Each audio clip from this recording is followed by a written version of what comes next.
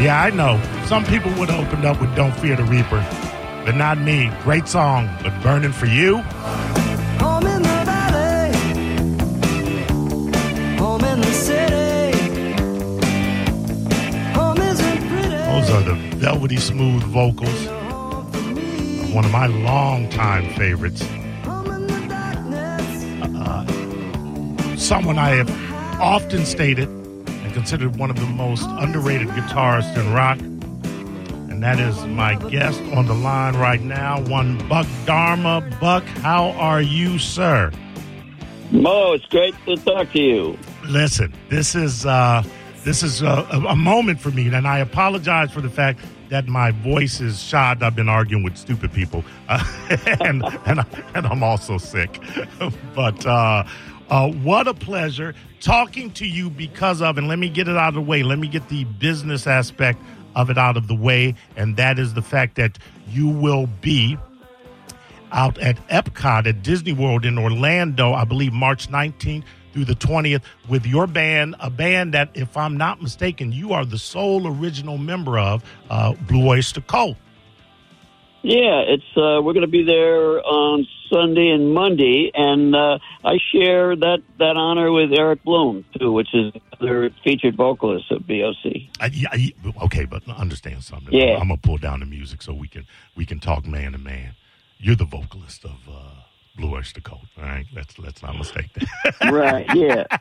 Buck, you have not been given your due in rock history, and I refuse to allow you to come on this show with the requisite humility that you're displaying and not let people know that Buck Dharma is Blue Oyster Cult. And I will stand by that.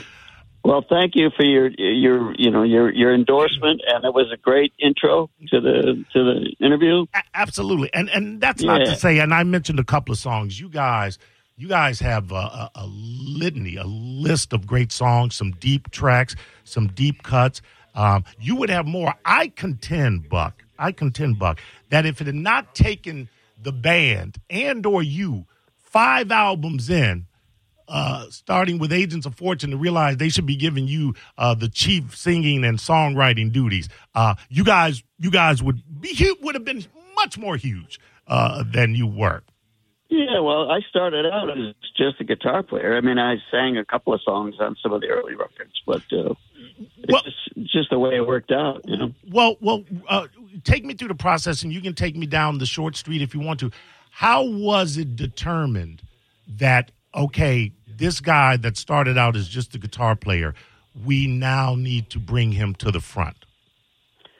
I think radio did it, really. It was, when I wrote The Reaper, that's the song that became our first, chart hit, single hit. Because we were an album band, Right. Album-oriented, album-oriented rock, correct, yeah. Mm-hmm. Yeah.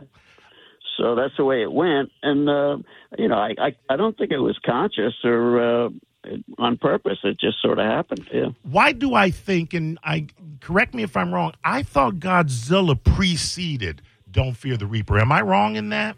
Yeah, that Godzilla was the next year. The next year, okay. That was on the Spectres LP, right? And Reaper was on Agents of Fortune. Understand something. Godzilla, as a kid, that was just a fun song. I mean, it's got one of the most unmistakable riffs, opening riffs in guitar. But hold on, speaking of unmistakable riffs, hold on a minute. Yeah, let's go.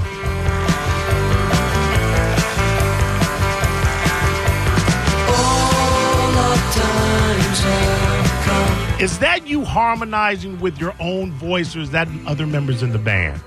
Yeah, that's me, and it's also the producer David Lucas, who was a famous jingle guy in New York, and he was co-produced our records with Sandy Pearlman and Murray Krugman on those particular records. Okay, and his voice is underneath mine, and he's also the guy who's the cowbell guy. He's really the Christopher Walken. And let's talk about that. But let me just say this: what's great about your voice is that it is as melodic as your guitar playing. And I think you brought a melody to heavy metal because, hard rock, heavy metal, I mean, Blue Oyster Cult, I feel, certainly could fit into that genre. You brought a melody that most other heavy metal guitar players didn't possess. Well, you're right, and it's just the way I sing. I can't do the real rock voice thing. Right. I do what I do, and that's it. Now, you talk about the cowbell in this song, and SNL famously. Right. Yeah. Did you have any idea that skit was going to air, or was it a surprise to you?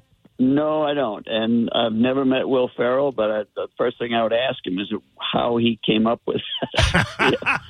Because I never gave the band never gave the cowbell a thought. No, it was cowbell. Yeah. How were you made aware of its impact? Did you have people blowing you up that night, or what yes. made? Yes. Yeah, I wasn't watching it live, but I got a call from my mother-in-law, my wife's mom. Was watching it. She said, "Turn on SNL." How was you were paid? And this is something that I was talking about. I do a Saturday rock show on this very station, rock-oriented talk show, and I retold this story, and I forget how you came up, but you were paid one of the band was not specifically you, or not just you, but Blue Oyster Cult was paid a very fine compliment by James Hetfield from Metallica.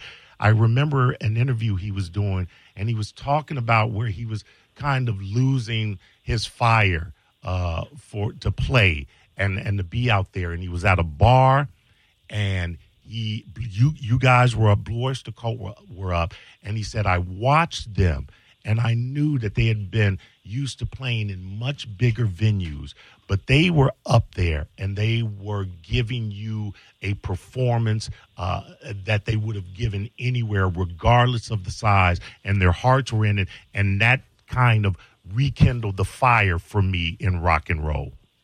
Well, that's great. That's the first I heard of that. Yes. But he's right. We always play like we mean it. We never phone it in. Listen, I've never had the chance to see you guys live, but I've seen, many performances, obviously, vis-a-vis the internet. And, that's unmistakable. And it's a very interesting trajectory with Blue Oyster Cult. People would have to do the deep dive, but so many members. You guys have branches in so many different other bands that have brought you together, up to and including one of the guys forming Mott the Hoople, which has one of my favorite one-hit wonder bands out there. If I can say that, I can say that. Yep. Yeah. Is the passion there? I know the passion is there still for you. Are you learning? Are you getting any new thrills? Or are you there and you're playing and you're like, I love this and this is what I'm doing it for? Are you learning anything new? Are you any new thrills coming at you playing at the stage that you're playing at now? We have to entertain ourselves. That's really important, to really keep doing it and enjoy it. I mean, to play and sing, and get paid for it is one of the best jobs in the world. It's really good. I'm blessed. Absolutely. I give thanks every day. So yeah, absolutely. All that. Let me talk about what was maybe a minor hit that I want to reference it. I just want to tell you this. I was one of those cats that was very surprised that Dancing in the Ruins was Club Ninja, I believe was the LP. Did not blow up. What a fantastic song that is. Off of what I thought was a really solid album as well. Yeah. Well, thanks. There's a little story about that. Please.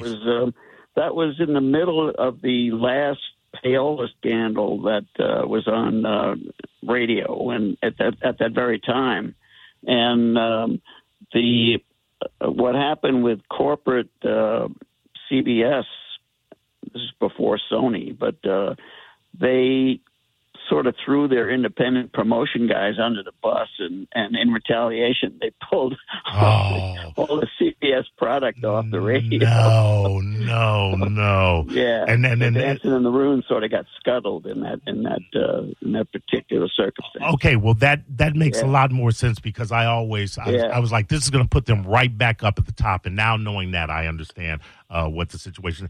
Yeah, well, I appreciate the depth of your appreciation because that's pretty obscure. Yeah. That whole saga. Yeah. Buck, I'm a fan. When I tell you Billy, who set this up, the cat that set this up, he sent me a text and he goes, "Hey, would you be interested in having Buck Dharma?" I go, "Hell yeah!" Of course, I would be interested in having Buck Dharma on. Before I let you go, what was the genesis of "Don't Fear the Reaper"? What gave you the lyrics? What does it mean to you? Well, I wrote the riff. That just sort of came to me, and immediately I said, "Wow, this is good." Okay, so, but let's pause there for a minute. How do you just write? So you got to let me get the riff again. Let me refresh people's memories.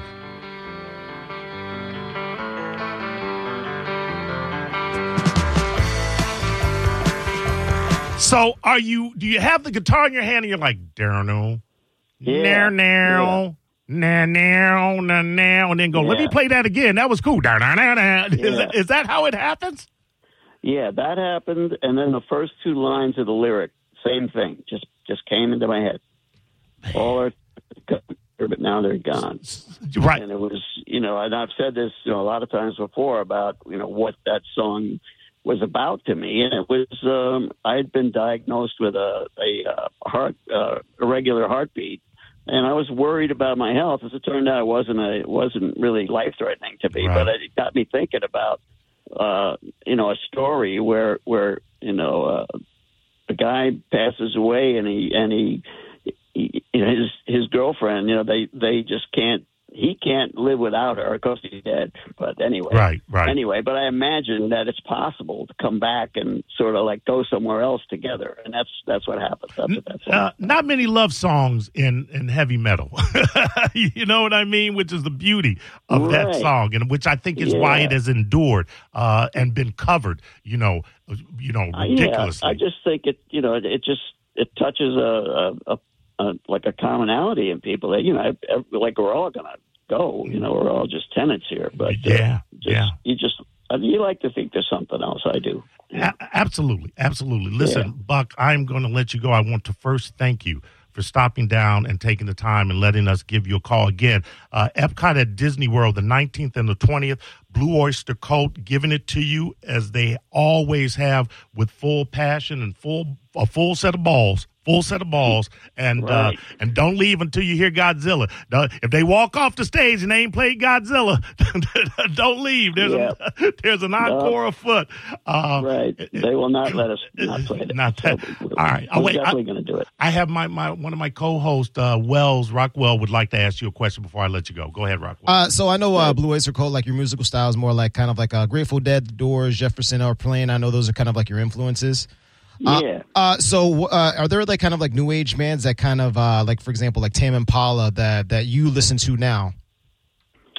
I can't think of anybody, but I try to audit chart music now, and there's bands that I do like, but I don't ask me. I apologize. I take it back then. Your leanings was it your dad that played jazz, or who was it that gave you a love of jazz?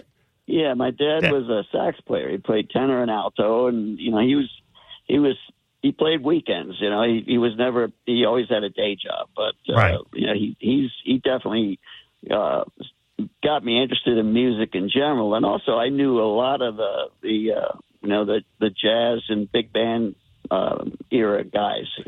Cats. I was steeped in all that, and as a lead player, I sort of phrase like a horn player sometimes, and I think my dad was responsible for that. Did he? Is he still around or no? I'm assuming.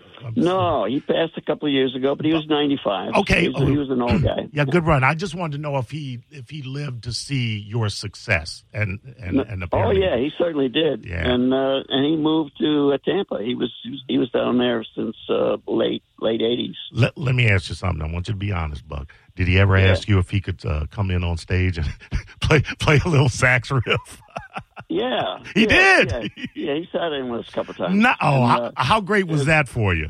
Yeah, it was awesome. Yeah. Yeah, very good. Very good. All right. Thank you again, Buck. Much continued success. And from the heart, man, you have always been one of my favorite guitarists, and I will still continue to this day to say one of the most underrated in rock, certainly in heavy metal, my friend. Well, thanks a lot, Bo. This is a terrific interview. I'm really impressed and flattered. Well, thank you. I appreciate that. Stay safe out there, and when you're back through, let's have you back on, my friend. All right, yeah, anytime. All right, thank you. Right there, that is Buck Dharma, a guitarist, vocalist for Blue Oyster Cult. Originally started off as Soft White Underbelly. It's a good thing they changed the name. We're going to go to break. Before news, we're going to be introducing a friend of mine, Carrie, that owns a little diner spot that I think he needs to open up later than he does. Gershie's, and I don't want to say the address because I'm going to mess it up, but he's got some pizza in here and it's smelling good, and I think he's got some what infused sliders? Guinness infused sliders. Yep. For all you drunks, he's got his personal chef here as well, or his executive chef, I should say. We'll find out everything when we get back. Don't you go anywhere. It's the Cat Named Mo Show. It's a cat named Mo on 102.5 The Bone. And now, another Bone Traffic